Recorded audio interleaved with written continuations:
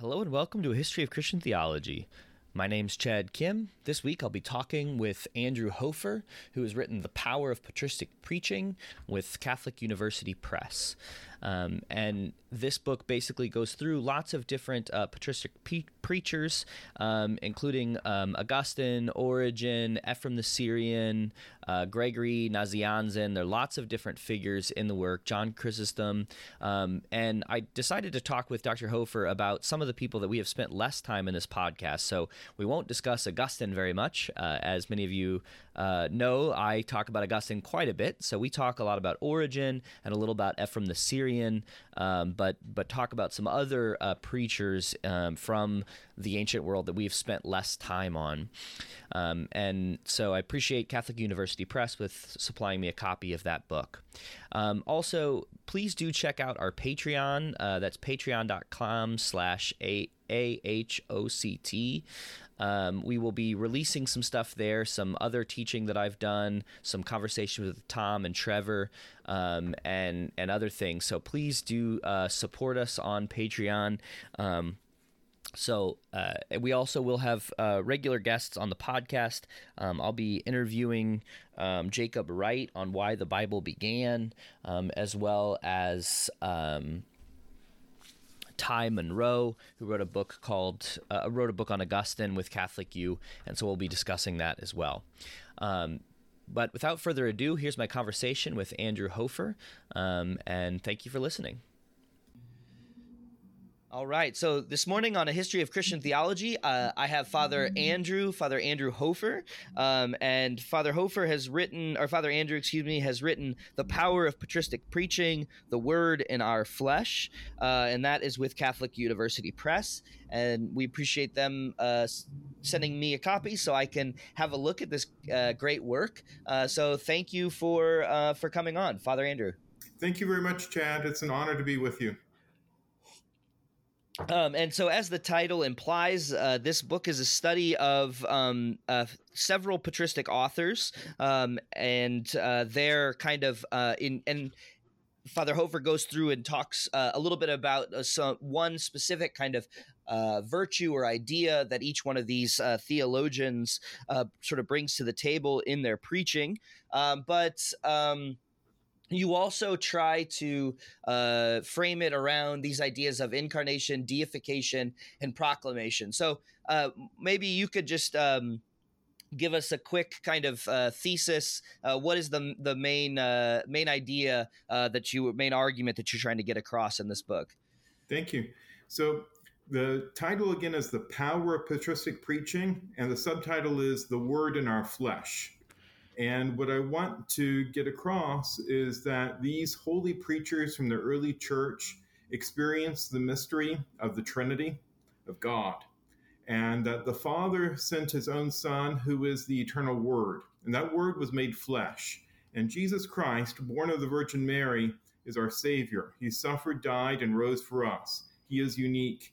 And in his uniqueness, he calls us to be in him. And by his Holy Spirit, we are to be in him and he in us. And so that these holy preachers of the early church show forth something in the mystery of the Trinity for our salvation. And I thought it'd be handy to have these three words of incarnation, deification, and proclamation to have a sort of stream that runs through the whole book. Yeah. Yeah, that's such an important emphasis. It's interesting. We often think about the Word made flesh or the Word become flesh, but you have the Word in our flesh. So you're really hammering home this our union, right? Our mystical connection to God, which I thought was a very important emphasis that maybe I hadn't. It took me a minute. In our flesh. Okay, why is he trying to say our flesh? But I really enjoyed that element of your argument.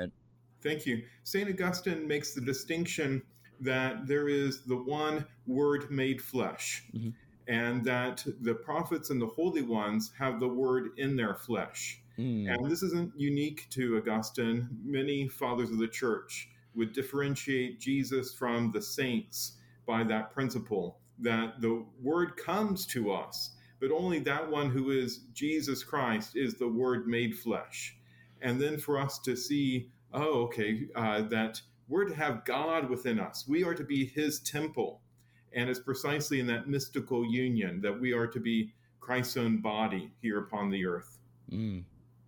And so you try to bring forth that main idea through incarnation, which is probably a fairly familiar term to a lot of my listeners, but that is Christ coming to us. But maybe you could speak a little bit about deification. I have talked about that a little on the podcast. We did have Father McConey on quite a ways back, talking a little bit about deification and Augustine, but that's not often understood or recognized, that deification is an idea that's in the Latin West as well as kind of the Greek East. So maybe could you give us a little bit of background? And I think actually we were on a panel at NAPS on deification itself. So but yeah, can you give us a little bit about how that kind of works for you in this book, and as well for the Church Fathers? Great, thank you. So the word deification goes back to a Latin word deificatio, and that ending of it means that it's being made. Mm-hmm. Okay, so that we are made to be, and then you have the dei, so to be made to be like God, God with a little g, to be made partakers of the divine nature, to go back to 2 Peter 1, verse 4. There are all sorts of ways of doing this. In John chapter 10, Jesus cites Psalm 82, so Psalm 81, 82, I say you are gods. Mm-hmm. And he says that scripture cannot be set aside. And he makes an a fortiori argument where it says, if this is true, how much more is it true that he is the Son of God? Mm-hmm. And that's where that repeatedly in early Christianity, in all sorts of ways, you have kinds of theologies of deification, and these kinds of theologies of deifications go through different developments through the centuries. So one volume that I highly recommend is the Oxford Handbook of Deification. Paul Gavriluk, Matthew Levering, and I were the co-editors, and it's now in press. So it will have 44 chapters. Oh, wow. To study deification in its sources, in principal moments within the history of Christian theology, and then also within systematic connections. Mm. And you have all sorts of people contributing to it, so Catholic, Orthodox, Protestants, and I think whatever perspective you have, you will be challenged by the volume, because you'll have 44 chapters arguing about deification in particular ways, and it'll be very fascinating, I think, for lots of readers. Yeah, that's very. And did you say that is in press? I haven't seen. Okay. So yeah. It's now we've delivered everything over to Oxford University Press, so it'll be a while before it actually comes out. But okay. But it is assured that to be published, and it's now with them. So awesome. So yes, it will happen. And it's just really exciting. My own chapter is on Cyril of Alexandria. Okay. So I did not choose Cyril to be one of the chapters in this book, but I did the essay on Cyril there for the Oxford Handbook of Deification. Okay. Well, and that's very, very helpful. There's, it's kind of interesting that has become a much more widely discussed topic, deification. So I'm sure that'll be quite useful. And there's some good names in there, as you say, some from historical like yourself, and then maybe more systematic. So I'll be looking out for that.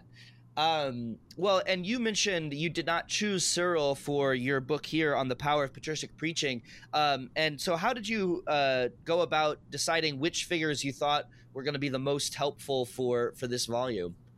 Well, it was a difficult decision in some ways, that I needed to have a book that would have some fathers featured, but I can't, nobody has a complete list of fathers of the church. And I had done some studies on Origen, particularly his homilies on Leviticus, and St. Ephrem the Syrian.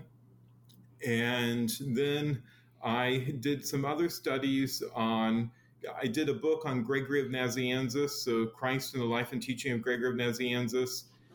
And then I did studies on Leo the Great and Gregory the Great, and I had done a study on John Chrysostom, and so anyway, I was just thinking about the studies I had done and how I love all these early preachers, and then I thought, well, what if I put these together, and then am I missing people? Okay, Mm-hmm. so in my introduction to the book, I apologize that I don't have chapters dedicated to Basil the Great and Gregory of Nyssa, so those two Cappadocian brothers, and I don't have chapters dedicated to Ambrose of Milan and Peter Chrysologus, so Mm-hmm. those preachers of Italy, because those four would really be important for patristic preaching in our studies, but you just can't do everything.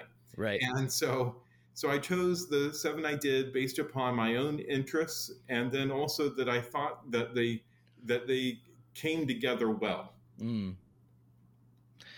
Excellent, excellent. And so you said that many of these that you've done before, and I would and just real quick, I would encourage listeners. I think I've had scholars come on to talk about many of these guys, so we're not going to be able to spend time with every single one of these figures. It's nearly a 400-page book, so there's quite a bit to cover. But we've talked with Jeff Wicks about Ephraim the Syrian. We've talked with last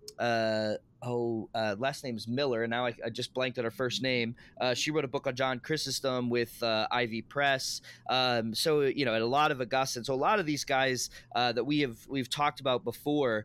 So we're going to kind of narrow in on a few of the other theologians that and patristic sources that we haven't really covered as much in in this podcast. But are there any one of these church fathers that you find to be kind of the best of the best? All of them? If you had to pick one, could you pick one of them as the one? Like if someone was going to go out to read a sermon from one of the people in your book, you'd say you got to do this one first. Well, with that part of the question, I would go to what the person is most interested in. Uh-huh. So many Westerners are much more interested in Augustine of Hippo than Gregor of Nazianzus. Uh-huh. From my own perspective, I love to pair the two of them. Mm. So that's where I have a special love and preference for Gregor of Nazianzus and Augustine of Hippo. Okay. And why do you think they pair so well together? Just their time in history is roughly similar? Is there something about the way that they work together that you think sort of matches well? Well, both of them are tops in their respective influences in East and West. Mm. So in the West, we are very familiar with Augustine of Hippo. So he has just been extraordinarily influential in the West. If you had to name one father in the East of comparable authority, at least in the Byzantine era, that would be Gregor of Nazianzus. So Gregory is the theologian. Mm-hmm. He was the most frequently cited ecclesiastical authority after the Bible throughout Byzantine history. Okay. And then how both of them are orators. Okay, mm-hmm. So both of them were trained in the rhetorical arts. They were extremely intelligent with a very learned philosophical background and use. They're very engaging. They're also very what we call today autobiographical. Mm-hmm. So of all of Augustine's works, I think the Confessions would be the most popular. And people can identify themselves with Augustine in his own praying to God through the Confessions. Well, Gregor of Nazianzus wrote lots of poetry, mm-hmm. and 99 poems were classified as on himself. Mm. And he says in one of his orations, "I'm the kind of person who relates everything to himself," and he did. So it's interesting that Gregory of Nazianzus and Augustine, who are such great theologians, are the ones who talk most about themselves. So that they show us something about talking about one's own life in the presence of God, and then something about the mystery of God himself. Yeah. Yeah, and whenever I teach Confessions, at least once a year, probably to an intro to theology class, and it's definitely the one of the reasons that I use it is because if you have that personal narrative, there's something about it that's just easier to connect to. If you're, like I said, I usually do it for intro students, so students who maybe don't have quite the familiarity with all of these figures and their respective teaching and that sort of thing. There is something about a personal story that really makes it a lot easier to connect. Yes. So before we kind of take a turn through some of these patristic authors, I did want to ask this kind of shifting gears question, something a little bit different. So I ask most of my guests, what is one thing that you once thought was true and now think is false, or vice versa? And I usually open it up for the guest to say something either that they learned during the research for the book, or it can be something just more broadly about their own kind of spiritual and theological journey. It's a difficult question. One thing I think of is Origen's exegesis. So for lots of people, they've heard something about Origen in his reading of the Bible, and that he is so allegorical, it's arbitrary, it's crazy. And the more I read Origen, the more I love him, and the more I see that he knows the Bible better than just about anybody. That he really knows the Bible back and forth, and he makes connections that I think, wow, I'd never make that connection. And then he continues, and it's like, oh, I think it's true. And then how he is completely dependent upon the Spirit, so that the Holy Spirit is removing the veil and is allowing us then to see something of the Word himself present in sacred Scripture, and that this is saving for us. So I would say that in my studies, one thing where I was influenced by people who would ridicule Origen, and then the more I read him, more and more and more reading him, I just think, yes, well, he actually has something, and it's beautiful, and that I developed a very great respect for him. Yeah. Well, and that was the next question was going to go right to Origen. So you talked a little bit about Gregory Nazianzus, Gregory the theologian, as the most cited figure in sort of Byzantine or Greek theology. So, but oftentimes, there's been a revival of interest in Origen, and sometimes he seems to lurk beneath the surface for a lot of theologians, and even in his reception in the West, Augustine is a little tepid in his response to Origen, doesn't always agree with him. So could you say something just a little bit about how Christians should receive the teachings of this kind of complicated figure? He is, one of the guys, the only one in here who's not called a saint, but yes. And then for his chapter, I feature holiness. Right. So, so as a Catholic, I am particularly devoted to Thomas Aquinas as a saint.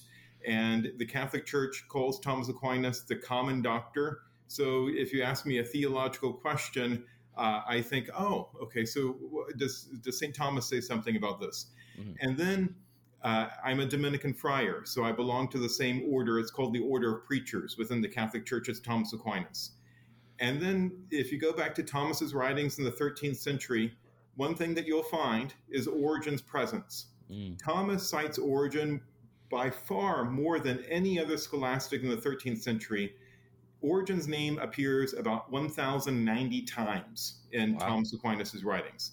And that there are various things done by Origen that were translated into Latin for Thomas to be able to read, but that we don't have any other evidence for centuries. So Thomas must have asked somebody to translate, or that he had access to Origen in some Latin texts that nobody else did. And it wasn't until, say, after the Italian Renaissance classics movement that then you had more Origen present in Latin. So it was Rufinus and Jerome around the year 400 that preserved so much Origen, because the Greek tradition actually rejected a lot of Origen, and you find different Origenist controversies. So I like to go back to Thomas Aquinas in the 13th century and say, don't ignore Origen. And for Thomas, Origen has some very critical errors, so that there are certain things about the son's subordination to the Father, or some things about the universal restoration of all things, or some things about the body, that there are various things about the devil that Thomas rejects, and that they need to be identified. But repeatedly, Thomas relies upon Origen's exegesis, and that he sees that Origen has insight into the Bible that should not be ignored. So that's where to see that Origen does have some errors, okay, but he really tried, and on first principles, he articulates at the beginning the rule of faith about what all Christians need to agree upon, and he says that there are some certain open questions, and he really wants to be faithful to the church. So he's trying hard, and he was persecuted. That we don't know exactly when he died, either 253 or 254, but he had written an exhortation of martyrdom, and apparently his persecutors knew that he wanted to be martyred. And so they were told that those that were actually torturing him were told, make sure you don't kill him. So they didn't kill him, but they basically very much hurt him. And then he died sometime after from those wounds of persecution. So Origen is just a remarkable, remarkable figure who was so devoted to God, to God's holy word. And I wanted, and because of his influence, that because of who he is and his great influence, I thought he needs to have the first chapter. Yeah.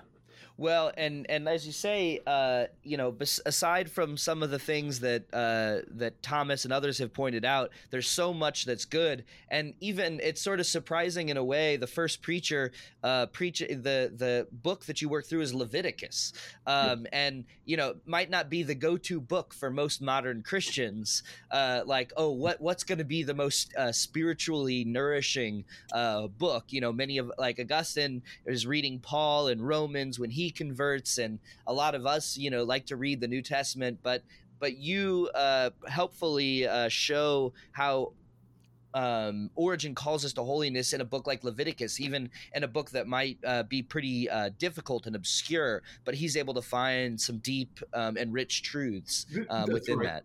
That's right, because Origen has this understanding that the Word of God is nourishing, and that you need to pay attention to what your audience is capable of. So that structure of nourishment through milk, vegetables, and strong meat. You don't get strong meat to babies. And Leviticus is strong meat. And Leviticus's whole message is holiness. So that's where that the end is the same, and that Origen is preaching this to his people. Those sermons are preserved in a translation from Rufinus, so made around the year 400 in Latin. And I thought that it'd be good for us to begin there. And then the second half of that chapter is devoted to the recently discovered Greek homilies on the Psalms. So in Munich some years ago, there was a manuscript discovered where people knew that Origen had preached on the Psalms, and we had certain Latin translations, but this showed that we have much more of Origen's preachings on the Psalms, and that this was delivered shortly before his death. Okay, so this may very well be the last work by Origen, and it's the most exciting patristic discovery of the 21st century. Yeah, and I think those is was it Heine? Who was there? Or Trigg? Joseph Trigg did the translation of the critical edition that was led up by Lorenzo Perrone. Yeah. Yeah, that's excellent. So to bring those together and to bring those out in an analysis is very helpful. So I'm going to fast forward a little bit in time. So Origen, as you say, 3rd century, he's living through persecution. His father was martyred. Has this really difficult life that he leads, and now I kind of want to jump forward in time to Leo the Great. Just as I say, we're not going to be able to cover everyone for this podcast, but maybe tell us a little bit about Leo the Great. And one of the surprising things that people might find surprising about patristic preaching is just the centrality of almsgiving, and that is giving to the poor. When we think about preaching today, I guess I don't. It probably depends on what context you're in, but I don't hear very many sermons about giving to the poor. But that was really important to Leo, but it was, and of course to many others. We've mentioned Basil and Augustine and others also preached about this, but it was very significant for Leo. That's right. And perhaps Leo is best known today with his Christological doctrine. So he was Pope in Rome at the same time as the Council of Chalcedon. So the Council of Chalcedon, the Fourth Ecumenical Council, was in the year 451. And Leo was very concerned, especially about defending the Catholic faith in Jesus against Eutychianism. So he has a two-nature Christology. So Jesus Christ is one person, but that one person has two natures, human and divine. And so people who study Leo often go back to his tome to Flavian. So Flavian was the Bishop of Constantinople that Leo wanted to support because Eutyches there in Constantinople was revolting against Flavian. And so, of all things, perhaps people study his Epistle 28 to Flavian, which was read out at the Council of Chalcedon. But if you go back to Leo's 97 sermons, and then perhaps the second most influential thing, or second thing that people study Leo for, is the liturgy. So the various liturgical feasts and the sacramental theology there. But within all of that, Leo has this great emphasis on almsgiving. Mm-hmm. So it is popular among the fathers. John Chrysostom is particularly outstanding in his preaching on almsgiving. But I wanted to show how Leo is this. And Bernard Green's book on Leo really says that per sermon, Leo has the most on almsgiving. And Richard Finn's work on almsgiving in the late Roman Empire brings this out, and various studies have done this. So I wanted really to focus on this, and within the structure of the book, there's a sort of movement of the virtues. Mm-hmm. So after Origen on holiness and Ephraim on humility, I go to Gregory of Nazianzus on purification and faith. So, and then John Chrysostom on the hope of salvation, Augustine of Hippo on love. Well, then Leo the Great, love of the poor and the weak. So love of the poor and the weak. And one of my favorite lines from Leo's preaching is, no one should look down upon the nature that the Creator himself has assumed.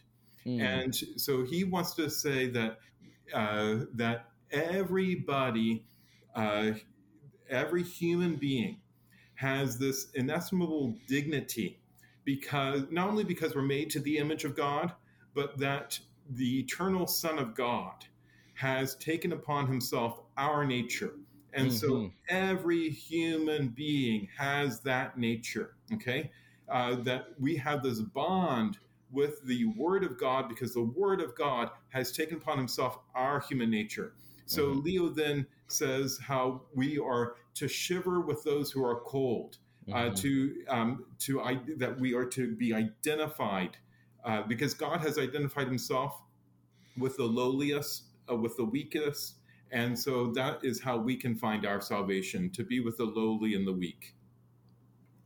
Yeah, well, and I liked how you framed the, sort of, a lot of people will talk about being made in the image of God, and sort of talk about dignity with that, but really this assuming our weakness, as as the Word assumed our weakness, that sort of even more kind of exemplifies that the dignity of our nature, and for every single one of us, right? So for those, so I think one of the tricky things that you try to deal with within the book is how how he encourages almsgiving, but he wants to as much part of that almsgiving is that in a way we're giving to Christ through the poor, but you also want to hold up the dignity even of the poor. Yes, that's right.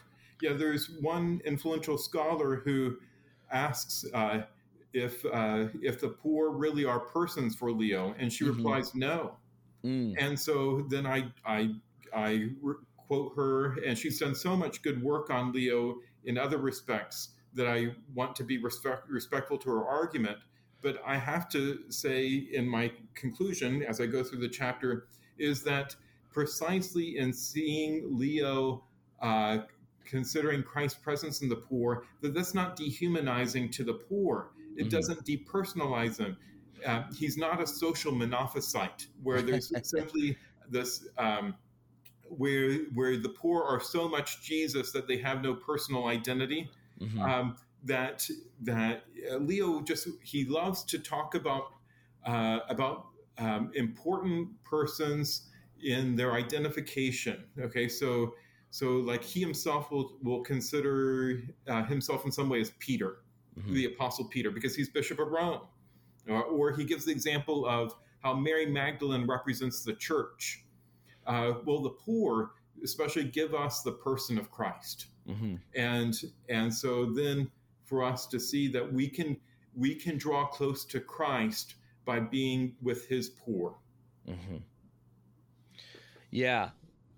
Wow, that's very powerful, and I think an important question for us, and for how, and you can see how this has a direct application for us today, right? As we think about how do we respect the dignity of the poor who are still with us, as Christ says in the Gospels.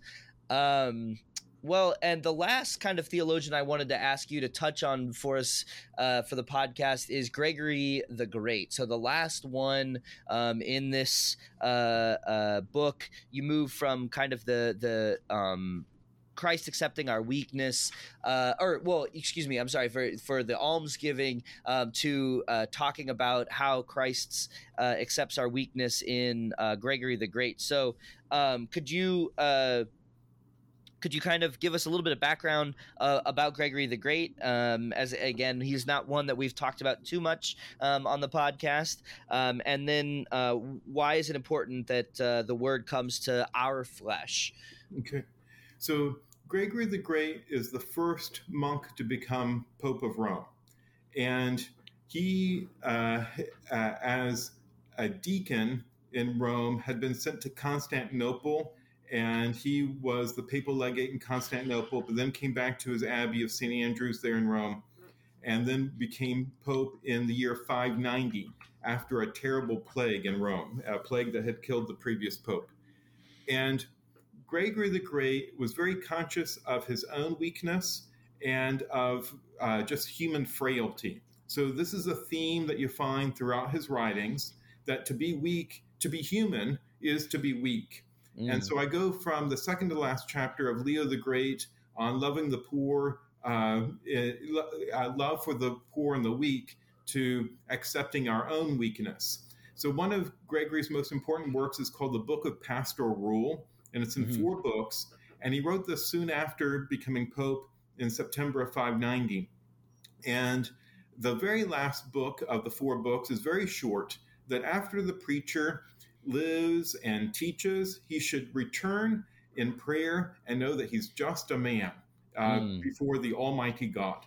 Mm-hmm. And how that no matter how deified the preacher is, that the preacher is just a man. And in fact, it's because of the incarnation.